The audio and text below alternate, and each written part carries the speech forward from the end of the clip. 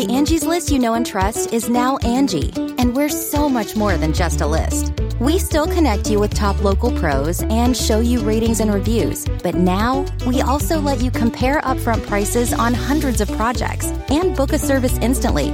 We can even handle the rest of your project from start to finish. So remember, Angie's List is now Angie, and we're here to get your job done right. Get started at Angie.com. That's ANGI, or download the app today.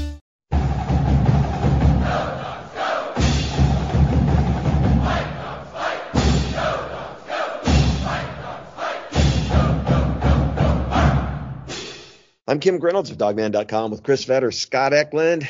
It's go time. It's game day. 5:45 kickoff in Seattle, 7:45 in NOLA in New Orleans, and it's been building day by day. I've been down here since I had the red eye out on Christmas night and got here early on the 26th, and I've been here ever since. And just every day it just seems like more and more people are coming in, more media, more fans. You're seeing more purple, you're seeing more burnt orange, and you're seeing more setups outside the New Year's Eve parade. So my buddy came in last night on the Alaska Airlines flight, and sounds like it was 99% UW fans, and the captain started the cheering on the flights, and then he said that they ended that. They capped it off by ordering a round for the entire flight. So everybody got a free drink on Alaska Airlines on the flight down yesterday, which I thought was pretty cool. So again, we're just starting to see more and more influx of Husky fans and Texas fans, and it hasn't been, you guys, and you can probably tell just on the outside, but I'm not seeing a lot of trash talk or disrespect, from the fan base. Not like when you play both of these teams and both of these fan bases have a mutual respect for each other. Yeah, they definitely do. Yeah. Yeah. I don't know what you said at the end there because you cut out, Kim, but I think, to be honest with you, I think it's just been confidence from both fan bases. I don't think it's been a lot of, especially from the Washington fan base. I mean, they're not going to say Texas shouldn't belong there. I mean, that would just be dumb. But from the Texas fan base, I think they're obviously, if they're not cautiously optimistic, they're just optimistic that they have the speed, they have the horses, they have the size, especially up front on the offensive and defensive lines, to get the job done. So I think they've got obviously plenty of reasons to be excited about tonight's game. What are you seeing out there, Scott? Well, I've actually just been over on several message boards, like the Ohio State message board, the even the Michigan message board, Michigan State. I've gone to Oregon State, USC board, and everybody.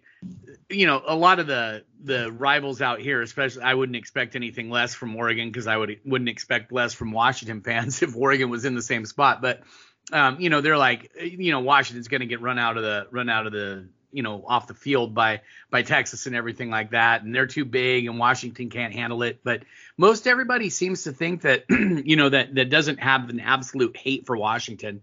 Most everybody has respect for what Washington did this year. They think Washington's offense is pretty dang explosive, but they also have fallen into what a lot of people, a lot of national pundits and analysts think about what Washington and Texas's matchup is going to come down to, and it's going to come down to the offensive and defensive lines. And they feel that just Texas is going to be too physical for Washington. Well, guess what? Everybody thought Oregon was too physical for Washington, and Washington handled that. So I think a lot of people have respect for what Washington's done, but they still think Texas is the better team. Hey, Chris, just down here getting a chance to talk to Quentin Ewers a little bit. He seemed pretty mild-mannered, pretty low-key.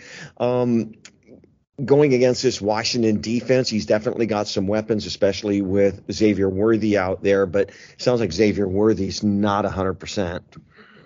Well, we talked a little bit about this earlier this week. You saw him walking around. You talked to him a little bit. It didn't look like he was limping around, or didn't look like he – I mean, let's put it this way. If you just saw him walking around, things like that, would you have thought that he was less than 100%?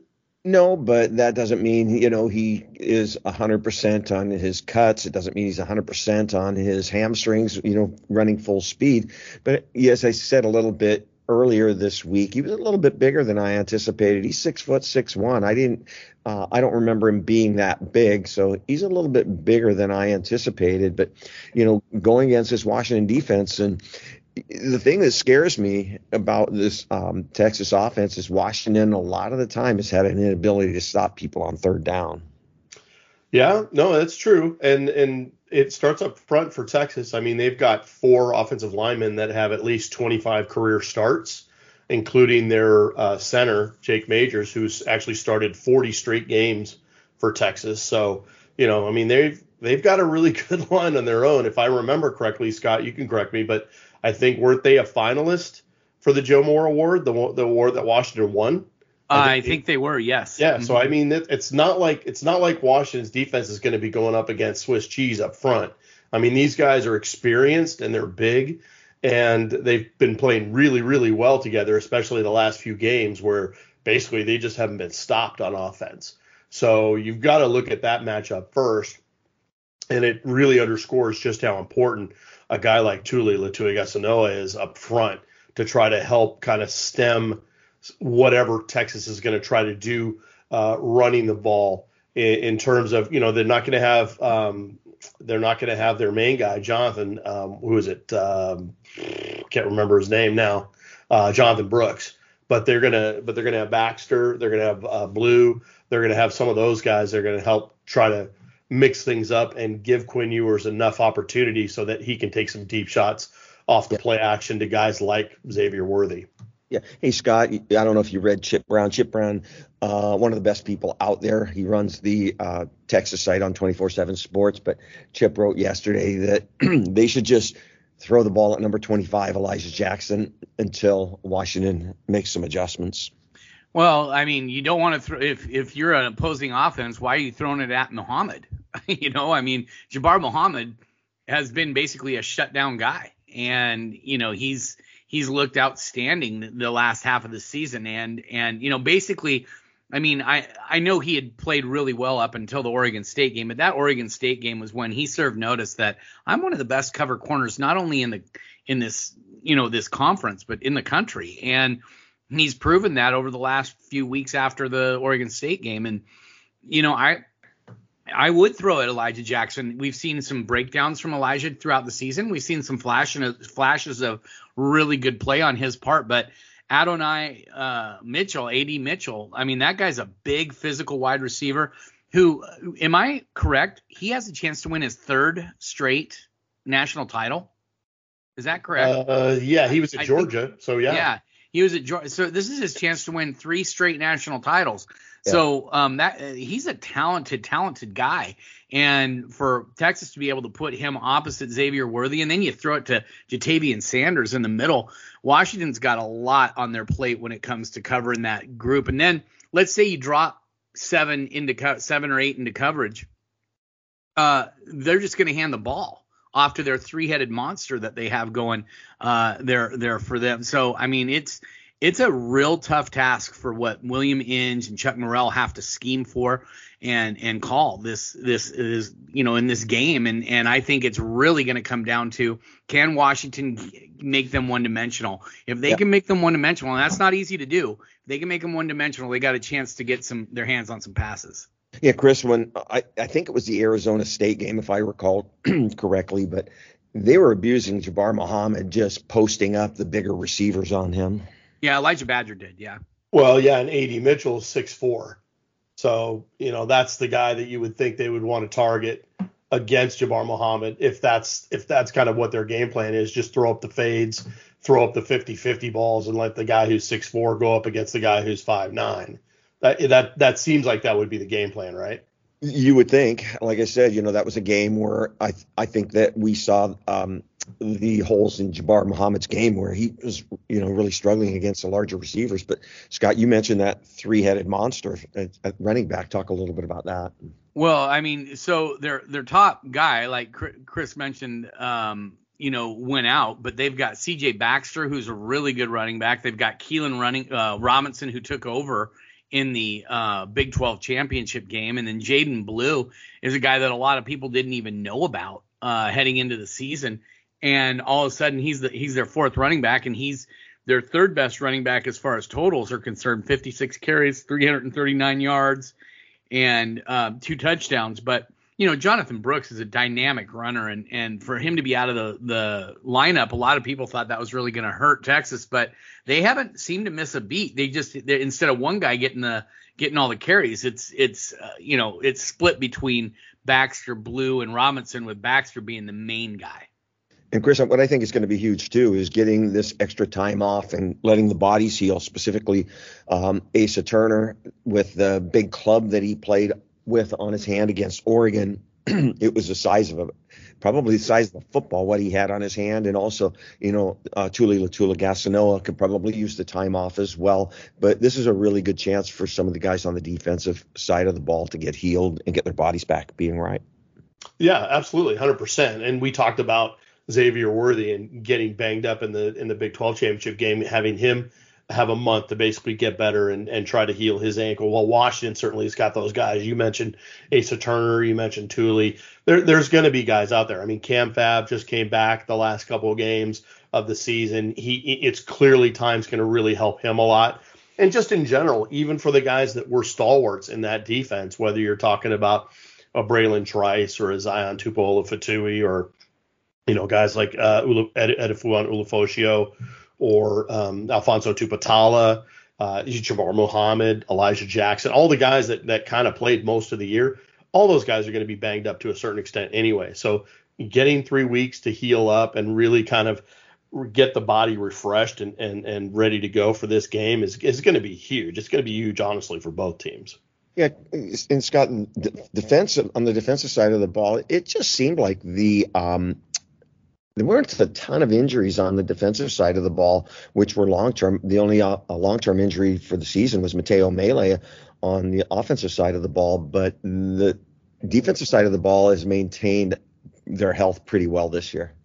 Well, yeah, I mean, you had Asa Turner and Cam Fabi-Kulanen, who both missed a lot of time, but for the most part, yeah, Kim, you're right. There hasn't been, those long-term injuries, but, Tuli was limited for a few weeks, and he showed his worth definitely as things kind of progressed during the season, especially during the Oregon State game. He was absolutely huge, stopping that potent Oregon State running game, and he helped with Utah a little bit too. But the last 2 weeks, against Washington State and then against Oregon in the game in the conference title game, I mean he was huge. He was a big reason why. I think Oregon put up less than 50 yards on the ground, right? Aside from the one long run by Bo Nix, that was a game where the running backs just did nothing. And that's what Washington's going to need again, because Oregon's offensive line and Texas's offensive line are comparable. Texas is better, but Oregon's offensive line wasn't that bad, and they couldn't do anything against Washington, and it really helped that Washington got off to that fast start.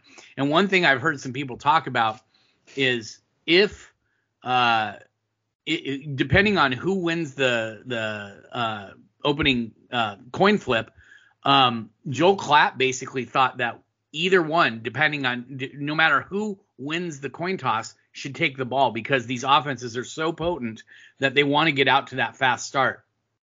Yeah, I agree.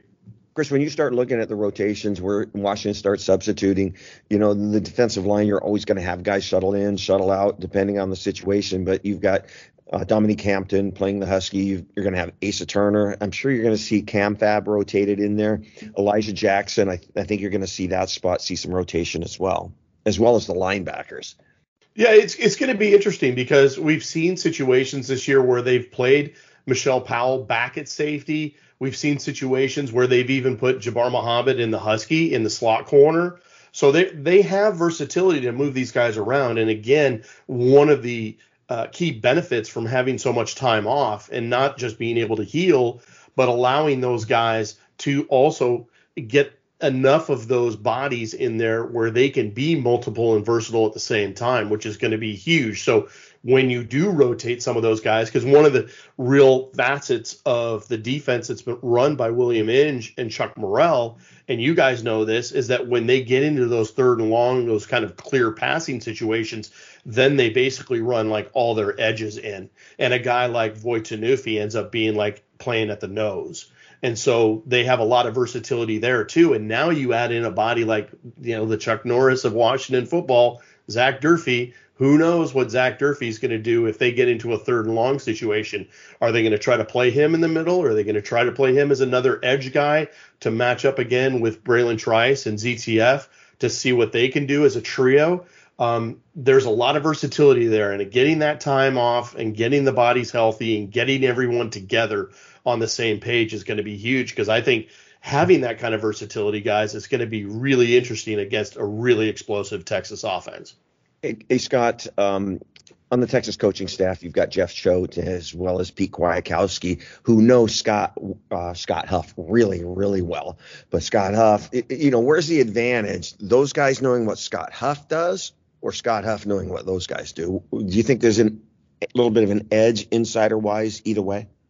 I honestly no. I mean, it isn't anything that they can't discover on game film and study and all that different stuff. But I think if there's any advantage, it's probably Huff knowing what Kwiatkowski and Choate want to do along that defensive front, because maybe Scott Huff knows, hey, this is Kwiatkowski PK's tendency is to drop back in situations like this rather than send a blitz. And so we don't look for a blitz in this situation. Maybe we look for something else and stuff like that. But I think a lot of it's just going to come down to game film study. And I mean, Ryan Grubb is the one who calls the plays. Scott Huff does his things, but when it comes to what Washington ends up doing with their motions and stuff like that, I think that's really a bigger key than what Scott Huff does and how he coaches his guys. Hey, Kim, I have a couple things on this too. First of all, I think a lot of fans, both on Texas and Washington, would probably just say, well, wouldn't they just go back and look at the game film of the Alamo Bowl and just, go back and look at that and say, okay, well, this is the personnel hasn't really changed all that much. And so Washington's probably got a great idea of what Tavondre Sweat and Byron Murphy and Sorrell and some of those other guys along the line, what they're going to do. And then conversely, the Texas guys are going to know what the Washington guys are going to be doing because all the skill guys came back and what have you. What the interesting matchup's going to be, and I think even Jeff Choate talked about this with you, is that the interior 3 for Washington are completely different than they were last year. And so instead of having Jackson Kirkland, Corey Luciano, and Henry Bainavalu, now you've got Nate Kalepo, Parker Brailsford, and Julius Buelow. And so the Texas guys only have this year's worth of film, whereas Scott Huff can not only go back and look at that game and look at whatever they were doing last year in terms of what Texas's defensive line does, but now he's got all the 2023 tape as well, because the personnel really hasn't changed all that much. Yeah, so when you take a look at that Texas front 7, that's what everybody's talking about, and the secondary maybe being their weak link ranking number 94 in the country. But I think, Scott, sometimes those statistics can be deceiving, where their defense might be giving up a lot more passing yards because they've been ahead the whole year. And some of the early games where your teams are constantly playing from behind and having to pass the ball, I think sometimes those numbers get skewed. Yeah, they can. A lot of it's just, you need to look at it situationally, and you got to have it in context and everything like that. But, aside from that, you just got to, deal with the fact that, there's going to be things that we don't really see and not sure.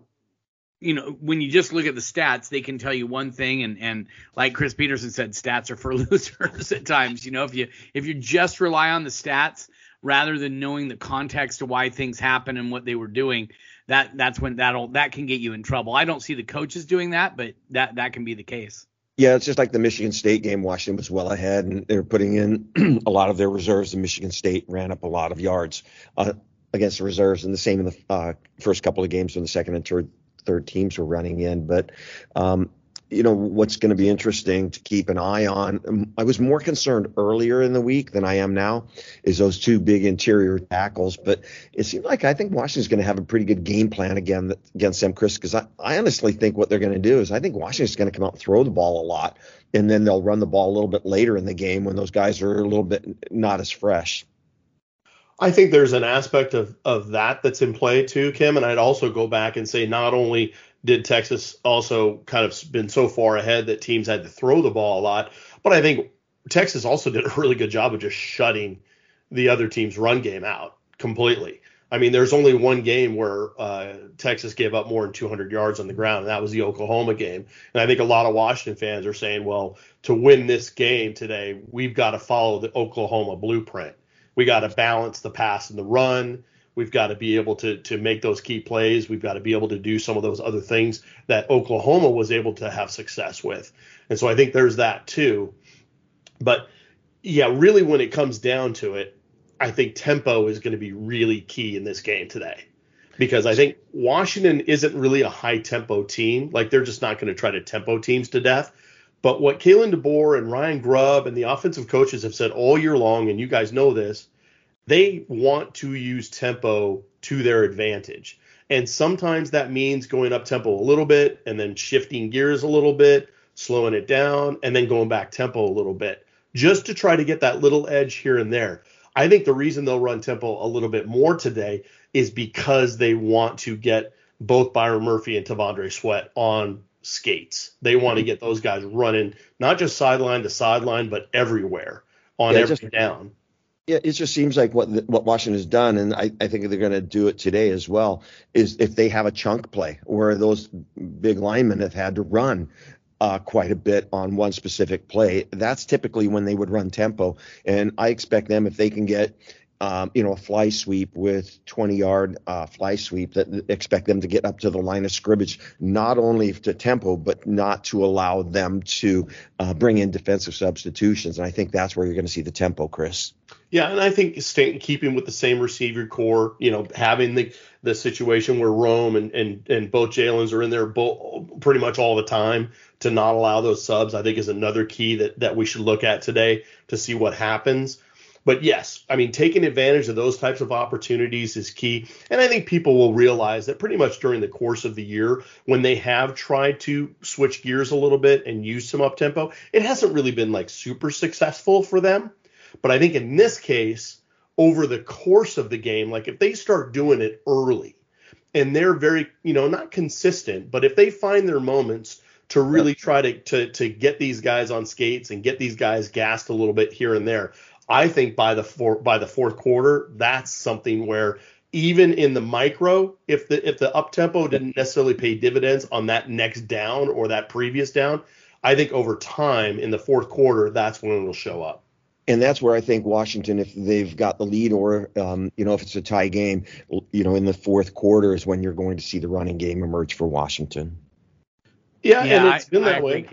Yeah, it's been that way. I mean, we've seen not only Dylan Johnson get stronger and stronger as the year's gone on, but I think over the course of each particular game, the Washington offensive line has continued to get stronger in the run game, and that's allowed Dylan Johnson to continue to use kind of his bruising and battling mentality and physicality to eventually kind of break teams down in the fourth quarter. And Scott, we've seen this all year long. Washington has gone into some places where the Utah defense was supposed to be outstanding and the offense would struggle against Utah. In the Oregon game, Oregon's vaunted defense, and Oregon's vaunted defense again in the championship football game. But when you take a look at the defenses, well, first of all, just real quick, just don't explain. Which defense do you think is better, Oregon or Texas? Well, who's the DCs? Tosh Lapoy versus Pete Kwiatkowski? Yeah. Okay. I'm sorry. I have nothing against Tosh Lapoy as a person. I just don't think he's that good of a DC. I think Texas defense is much better. One thing I'd add real quick, guys, when you look at scoring defense statistically in terms of in the entire NCAA, Oregon and Texas are literally 11th and 12th in total scoring defense. Oregon is at 17.3 points per game. Texas is at 17.5. So even though I think Scott's 100% correct, I agree totally in terms of the coaching aspect of each defense. I think there's probably some decent comparisons that can be made between Texas and Oregon defensively. Scott, getting back to it, when you talk about the defenses that people thought Washington would struggle against, the only game that they really struggled on offense was probably the Arizona State game and, maybe the Stanford game a little bit. And that was that 2-week period where they were just ravaged by the flu, if not COVID, where guys weren't practicing because they had to stay away from other guys. So I think those are the only 2 times that Washington's offense has really struggled. And you take these national people and the people who cover football, they all expected Washington to struggle against those defenses, and they didn't. And I'm hearing some of the same stuff where, comparing Texas defense isn't what Washington has faced so far this year. Yeah, I know. I mean, Washington so far, you look at Byron Murphy, you look at T'Vondre Sweat, and Washington has not faced 2 defensive linemen like that yet this year. Maybe they've faced one that's like those guys, but not 2 on the same team and at the exact same time. But that being said, Washington has handled a big physical defensive line, like you said, Kim, with Utah, also with Oregon twice. I mean, Brandon Dorlus is going to be if he's not a, first rounder, he's a, early second day guy. I mean, he's a big physical guy who can run. Who's the guy who got, that they got, the edge guy that they brought in that was like 6'5" and 285 pounds, and they got an edge guy like that was their top sack guy. Jordan Birch? Yeah, Jordan Birch. And I mean, those are 2 really talented guys that Washington had to face and deal with. So I think Washington, look, I get it. You look at T'Vondre Sweat, you look at Parker Brailsford going up against each other. Does anyone really think that they're going to make Parker Brailsford block T'Vondre Sweat by himself? No. I mean, come on. That's going to be Bulow double teaming. That's going to be Nate Kalepo double teaming with him. They're not dumb enough to do that. And besides that, Parker Brailsford, from everything I've heard, is technically and from a technique standpoint and all that different stuff, he is elite when it comes to the way he uses leverage. So I'm not saying he's going to dominate T'Vondre Sweat. I don't think anybody's dominated him, and that's why he won the Outland Trophy this year. But I really think that people are discounting that Washington can scheme not to allow Brailsford to have to face that guy one-on-one. And Chris, the Utah game, they had an edge that, would put up big numbers, and his name didn't get mentioned much in that game. Oh yeah, Ellis. No, Ellis for sure. They shut him down, and that's the thing. Texas's edges are good, but they aren't necessarily different than what Washington has faced, which kind of goes to Scott's point. Sweat and Murphy together are going to be combining to be a little different than what Washington's seen all year long. But ultimately, yeah, it comes down to, as a whole, because if you break it down schematically, you're expecting Washington's middle 3 to handle those 2. So you've got a 3-on-2 situation. So if they're, depending on what kind of games they're going to run and things like that. And so that leaves basically Troy Fautanu and Roger Rosengarten out on an island with Dylan Johnson to be able to pass protect at times. And I think we saw, especially in that Pac-12 championship game, guys, Dylan Johnson's pass protection was almost as important as his running. And what they were able to do is they were able to take advantage of Tosh Lepoy's aggressiveness and his want to blitz and try to create havoc to Michael Penix, and they were able to take shots over the top because of that. What I want to find out tonight. Hey, Chris, real quick. You always said last year that you thought that Wayne Talapapa was the best running back for blocking and pass pro that you'd seen. How does Dylan Johnson compare to Wayne Talapapa? Well, no, he's right there, but I'd say all of them are very comparable to some of the other guys we've seen, whether it was a Levon Coleman, Myles Gaskin, even Savon Ahmed got better and better as his career went on.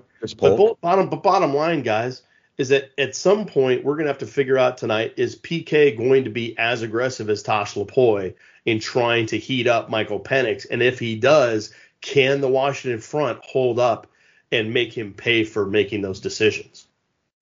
Yeah. The other thing that I think is going to be key on offense too, You got all your wide receivers back. You've got your three with Polk, Odunze, and McMillan. McMillan's 100%. And then a guy we haven't seen much, but has made some real key plays in the 4 games he's played in. You've got Giles Jackson. And you've got Jeremy Bernard, which I think Jeremy's going to get the ball a couple of times on some fly sweeps, as well as Denzel Boston. They've got their full complement of the wide receivers back.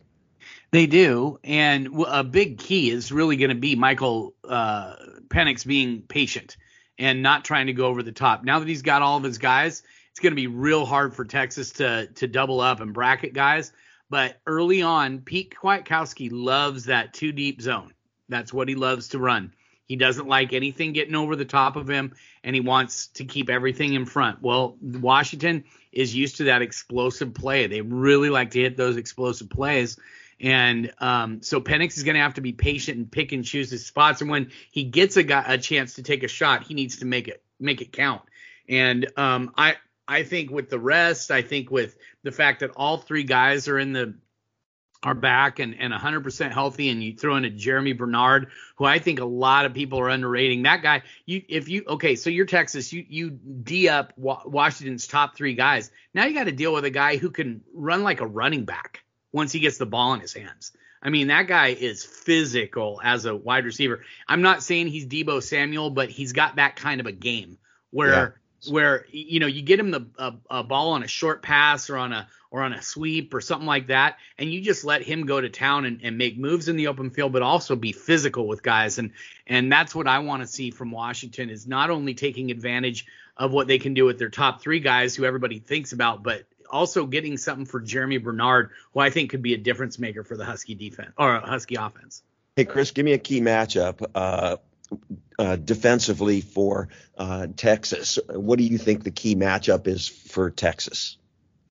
Well, I think one of the things that we learned a little bit, and we learned this week because of the brotherly connection, is the connection between Jabbar Muhammad and his brother, the true freshman, Texas DB Malik Muhammad. And Malik actually started the Big 12 championship game. So is Washington now, do they spot an opening? Is Malik Muhammad going to start the game tonight as a true freshman at corner?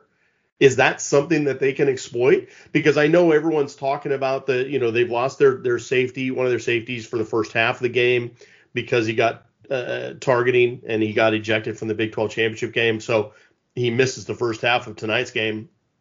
What can they exploit that? I see that. But also with Malik Muhammad starting the game against Oklahoma State, does that mean that he starts tonight against one of these receivers? And whether it's Odunze, McMillan, Polk, whoever, is that a guy that they can heat up a little bit because of his inexperience? I mean, he's a true freshman. I mean, that tells you one thing about how talented Texas is, for starters, right? That they're starting guys that are true freshmen in a game of this magnitude potentially. But the other thing is that there's never you can't substitute experience, and these guys should have an opportunity to maybe take advantage of that if he starts. Give me a key matchup, Scott. Well, their leading tackler is Jalen Ford, the linebacker, and 91 tackles. He doesn't get in and get a lot of penetration, but he 91 tackles, couple pass breakups, and an interception. I think if you can get Dylan Johnson or maybe one of the other running backs isolated on him, or even get Jeremy Bernard, line him up in the backfield and make Jalen Ford cover Jeremy Bernard. I think that's going to be big for Washington to be able to make some yards and make some big plays. And for Texas, it's going to be Jalen Ford being able to be that tackle guy who doesn't have to take on blockers at the offensive lineman getting to the next level, because he's got Byron Murphy and Tavondre Sweat in front of him. And so I think that's going to be huge for Texas in order to keep Washington's offensive line off of Jalen Ford and let Jalen Ford kind of do his thing. Yeah, and the key matchup that I'm really looking forward to is the Texas linebackers, because I think that they're going to pay a lot of attention to those 3 Washington wide receivers. And I think there's going to be some real opportunities with the tight end screens over the middle. And Dylan Johnson hasn't had as many passes thrown to him this year as I anticipated.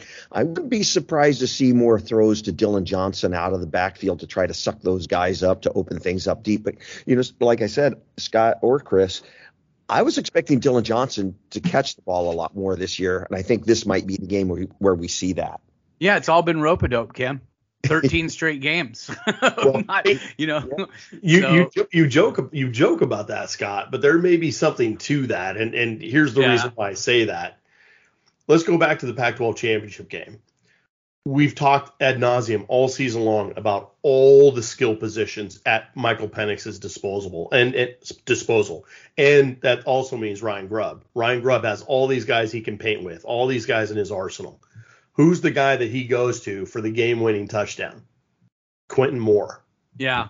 So I'm telling you guys, there is going to be someone tonight in that arsenal that we haven't talked about, because is anyone going to be surprised if Rome Odunze gets his yards? Jalen McMillan, Jalen Polk, or even a Jack Westover? Who is going to be surprised if Dylan Johnson gets his yards? Yeah. Could it be a Josh Cuevas? Yeah. Could it be Devin Culp coming back on the scene and having a couple big stabs like he's had all year long, but it hasn't necessarily been like a real consistent thing? Could it be another one of the running backs? Could it be Will Nixon? Could it be a Sam Adams? Could it be could Richard Newton rise from the dead and have a couple of huge plays to salt the game away, maybe at the end when they need a big bruising running back to get a first down? Could Daniel Nada have a kick? Could Daniel Nada have a kick return? Because he's been pretty effective back there. Yeah. So what I'm saying is that Ryan Grubb, I'm not saying that this is necessarily his MO, but and this really all stems from Kalen DeBoer and just the trust and the brotherhood that they have in this whole team and their preparation. They feel like anybody they use can make a big play at any time. And they proved that in the Big 12 championship game by calling Quentin Moore's number, and he came up and delivered. So it really, at this point, who's going to be that guy? Because I think there could be another one of those types of guys that makes a huge play when it matters today. And Scott, the reason I brought up Dylan Johnson out of the backfield, Dylan Johnson had more career receptions at the beginning of the year than Rome Odunze and Jalen McMillan. He had more catches than any of those guys. Yeah, I know. You mean heading into the season? Yeah. Yeah, I know. And that kind of shocked a lot of people. But he also was in an air raid offense, too. So, it just shows that he can catch the ball. That's no, absolutely. Absolutely shows that he can catch the ball. And but Washington hasn't needed him for that. They've needed him to be healthy to run the ball. And that's what they've used him for. And so, he did have a nice little outlet pass that when Michael was looking for somebody when he was under pressure against Oregon, and a nice little outlet pass. But he is not a primary receiver in Washington's offense this year, which, like you said, Kim, a lot of us thought he would see a lot more passes. Yeah, and that's why I think we could see some of these swing passes, where the passes into the backfield to Jeremy Bernard, Rome Odunze, where they're basically runs and getting those defensive linemen running sideline to sideline. Kim, you know what you're telegraphing this right now. You know the play they're going to run tonight based on this whole conversation that we've had about Dylan Johnson, right? You know what's coming. The fumble-rooski? No, double pass. Yeah. You talk about him catching the ball. Well, obviously the play off of that is to throw the ball. Well, that's what he's going to do. One of my favorite plays from the Pac-12 championship game was where he hands it off to Dylan. I'm pretty sure he handed it off to Dylan Johnson, who then handed it off to Rome Odunze, who then pitched it back to Michael Penix, and then he threw it to Rome Odunze. I mean, it was like a flea flicker screen. Yeah, but it ended up being a screen, and he had a ton of beef out in front of him. All the entire offensive line was right in front of him, and he ended up getting a first down, but he only got like 11 or 12 yards, and it looked like he could have gone all the way. That's a play that I would love to see them run again, and this time execute it just a little bit better. Hey, Scott, do you remember the first play in the Alamo Bowl for Washington on offense last year? Yes, it was a flea flicker to Jalen Polk. How long is it going to take for us to see a trick play? Because I can promise you there's going to be... I think it'll happen on the first drive. Happen on the first drive. Guys, let's also remember the kind of stuff that if who was the offensive coordinator in the 2016 Peach Bowl? Was that Hamden?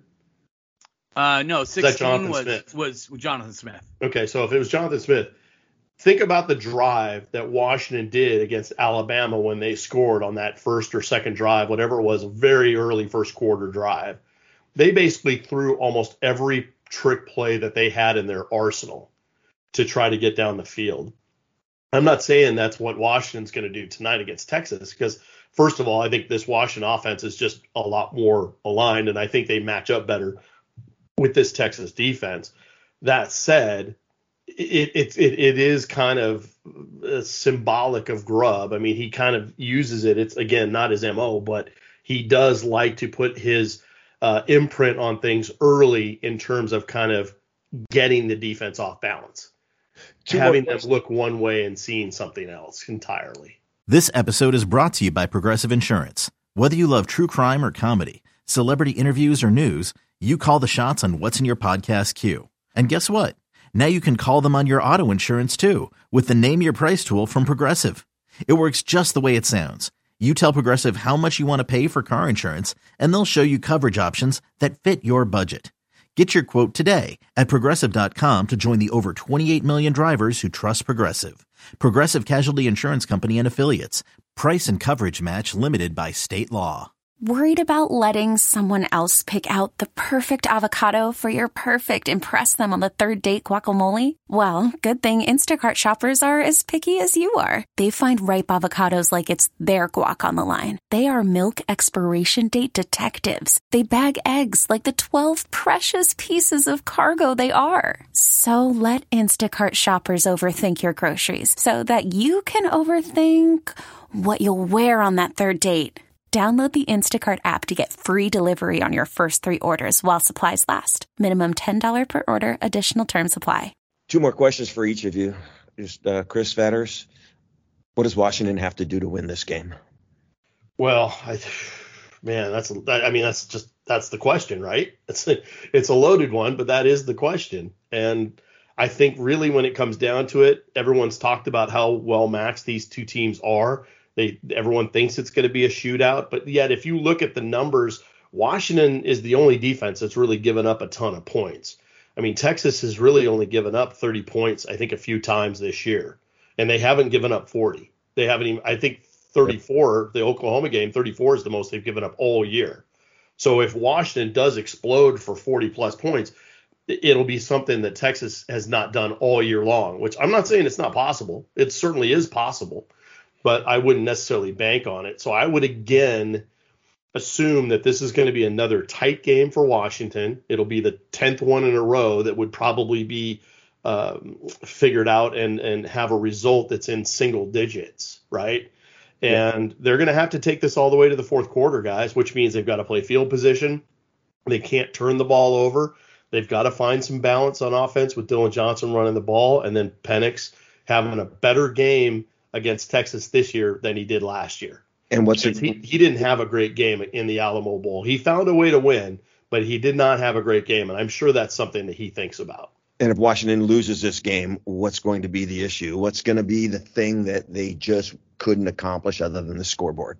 Short fields, turning the ball over, some things that are just, when you basically they didn't win the game, you lost the game, those types of things that happen.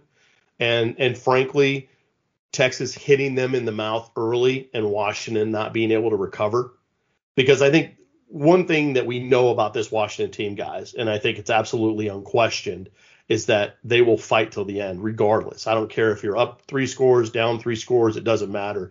These guys are too experienced and they've been coached too well to just throw in the towel when things get rough, because things have been rough for them all year long and they've bounced back every single time. But I do think it goes back to the coin toss, Kim. It goes back to the coin toss. If Texas wins the coin toss and they take the ball and they score and they force a 3 and out, and maybe they score again and it's 14-0 in the middle of the first quarter, can Washington come back from something like that? I don't know. I mean, this is a different animal. I mean, no matter what happens, they have not really faced that kind of adversity this year. They've faced some, but they haven't faced adversity quite like that. And Scott, if Washington loses this game, why do they lose this game? If they lose this game, it's because the defense couldn't get off the field. That's really the thing. It's going to be it's really going to come down to possessions. And if Washington can get, I don't know, what are they, I should have looked this up, but what they've averaged for possessions per game, I'm going to guess it's somewhere in the 8 to 10 range, somewhere around there. If Texas is allowed to run the ball and continue just pounding the ball on Washington and keep the ball away from Washington, and if, Texas has a 38 to 22 lead on Washington when it comes to time of possession, I think that's really going to be what costs Washington this game. I'm not saying this is going to be an easy game for Washington offensively or anything like that, but I think I will be surprised if Washington scores less than 30 points in this game. And if they score less than 30 points in this game, I think Texas is going to end up winning it. But I think really when it comes down to it, if Washington is able to get off the field on third downs, Kim, like you said, if they're able to get Texas into those long, behind the sticks where they're, 3rd and 7, 3rd and 8, whatever it is, if they're able to do that, I think Washington's going to have a lot better chance to win this game than they would if they didn't do that. And if they win this game, what's the big thing that's going to cause them to win this? Well, scoring more points. I'm just kidding. But really, it's going to come down to Michael Penix executing, the offensive line keeping Michael Penix up. I think there's a lot of opportunities for Washington to make some big plays in this game. I love Pete Kwiatkowski. I love what he does as a defensive coordinator. But Washington, I think has the ability to make some big plays on this defense. And if there's anything that's tough on these guys, it's their secondary. Their front seven is really good. Their secondary is mediocre, in my opinion. And I think Washington can make some plays, especially when Washington has arguably the best wide receiver group in the entire country. And if they can keep Michael Penix up and not give him a clean pocket where he doesn't have guys around his legs or guys hitting his arm or hitting him as he's making a throw. If they can do that, I think that Washington's going to score 35, 40 points. And if that happens, I think Washington wins this game. Yeah, I think the key, again, like you said, that third down when they've got, the chunk yards where it's 3rd and 8 and they're able to run the ball 7 yards and get a 4th and 1 and then convert a 4th and 1. I think the key to Washington winning this game is the defense to be able to get some stops on third down, but not only get the stop on third down, but when they get the ball back on that third down and convert those into points and get that momentum going on their side. I think Washington is a much better team.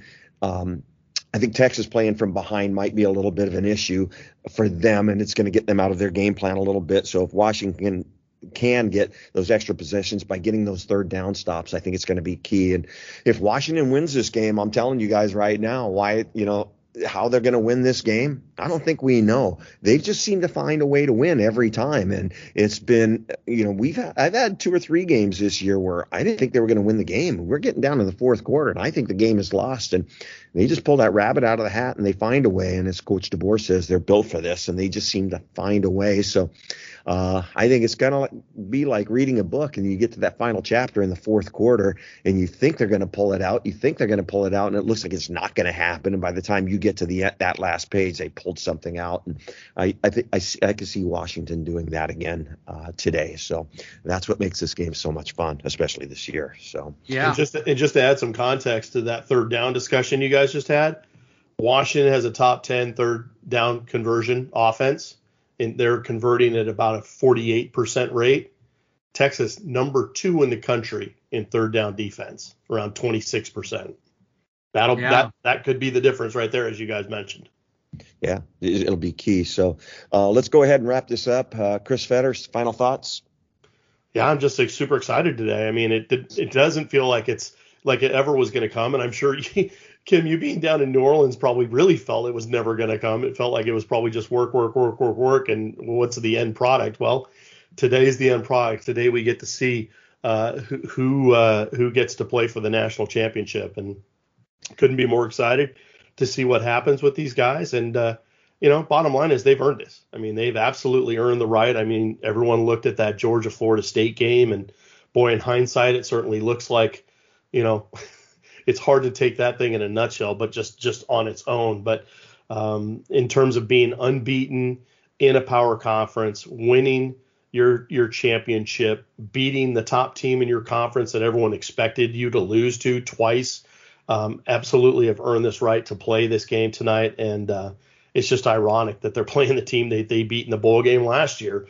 And so you just got to go out and do it again. So I think it's going to be fantastic to watch.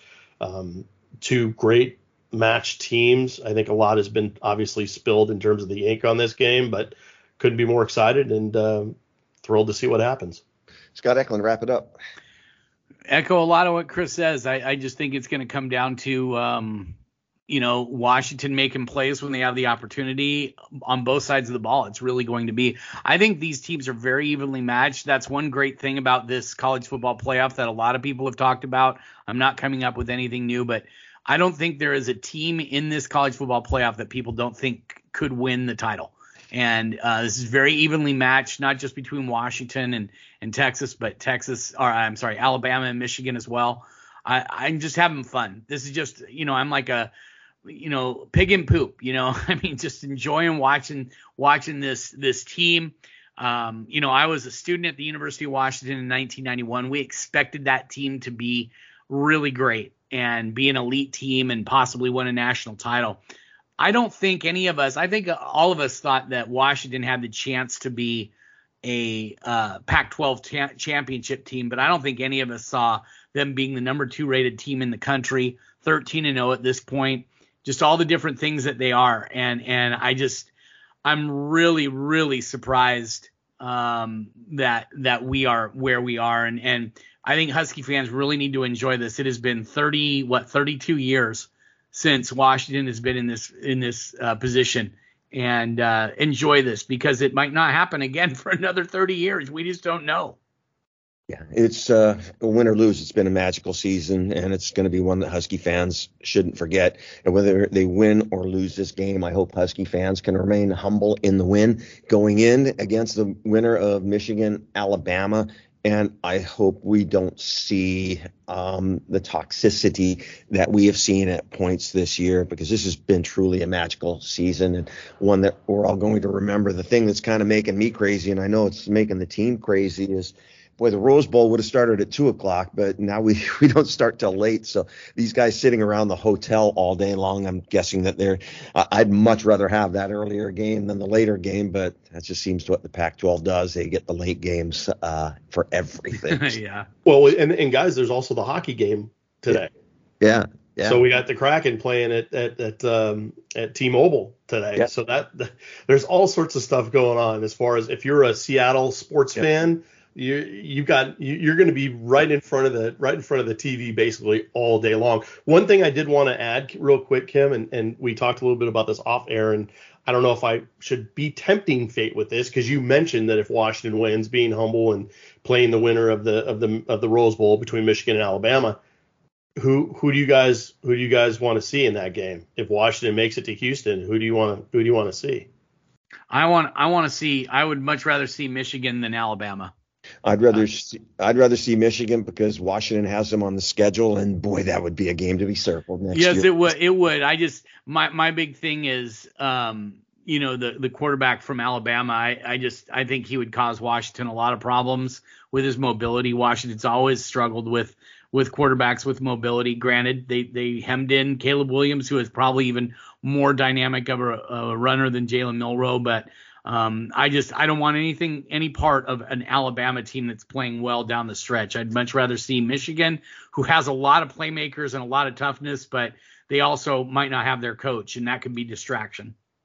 Yeah, and a big shout out to you guys. I know that, me with my ADD and being able to multitask and do 10 things at once, I know I've been feeding you guys so much content, and you guys have crushed it this week. And I know it hasn't been easy. It's just been like drinking water through a fire hose. I don't think there's been a week where we've produced as much content as we have this week. And I know you guys have just been crushing it, and I've been running pretty hard down here. Sometimes it doesn't seem like it, but there's a lot going on down here. So I got a little bit of playtime last night. Been out to a couple of really good dinners, but I've been pretty much going. You can probably hear it a little bit in my voice. In your voice, yeah, definitely.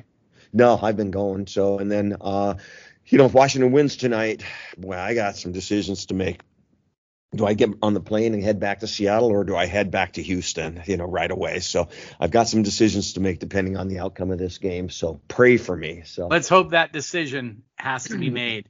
Yeah, so it might get kind of wild, but I'm just the king of winging it. I always make it work out. So, well, we can talk about it a little later tonight in the post-game podcast. Yeah, what I'm going to do. So I might be multitasking with flights a little bit later tonight. So anyways, hey, just thanks to you guys. I appreciate you. And I'm sure all the Husky fans that are listening to the podcast trust you as well as our interns, intern Josh, former intern Jack McCauley, former intern Luke Munger, who help us out quite a bit. So, just big thanks to everybody involved in Dawgman.com, in front of the scenes, behind the scenes, and, just the loyal subscribers, because we've got so many subscribers that have been here for 20 years. So it's pretty awesome. So, hey, for all of us at Dawgman.com, I'm Kim Grinolds, along with Chris Fetters, Scott Eklund. Go Dogs.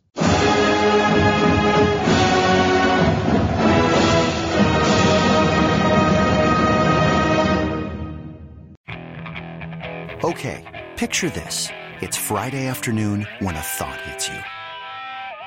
I can waste another weekend doing the same old whatever, or I can conquer it. I can hop into my all-new Hyundai Santa Fe and hit the road. Any road. The steeper, the better. Because my all-new Santa Fe is available with H-Track all-wheel drive, so I can hit the trail without a worry in the world. Heck, with 3 rows and best-in-class rear cargo space, I can pack the whole family in with all our gear. We've got available dual wireless charging for our phones, so we'll never lose touch with civilization, and we won't lose touch with the primordial power of Mother Earth. So which is it?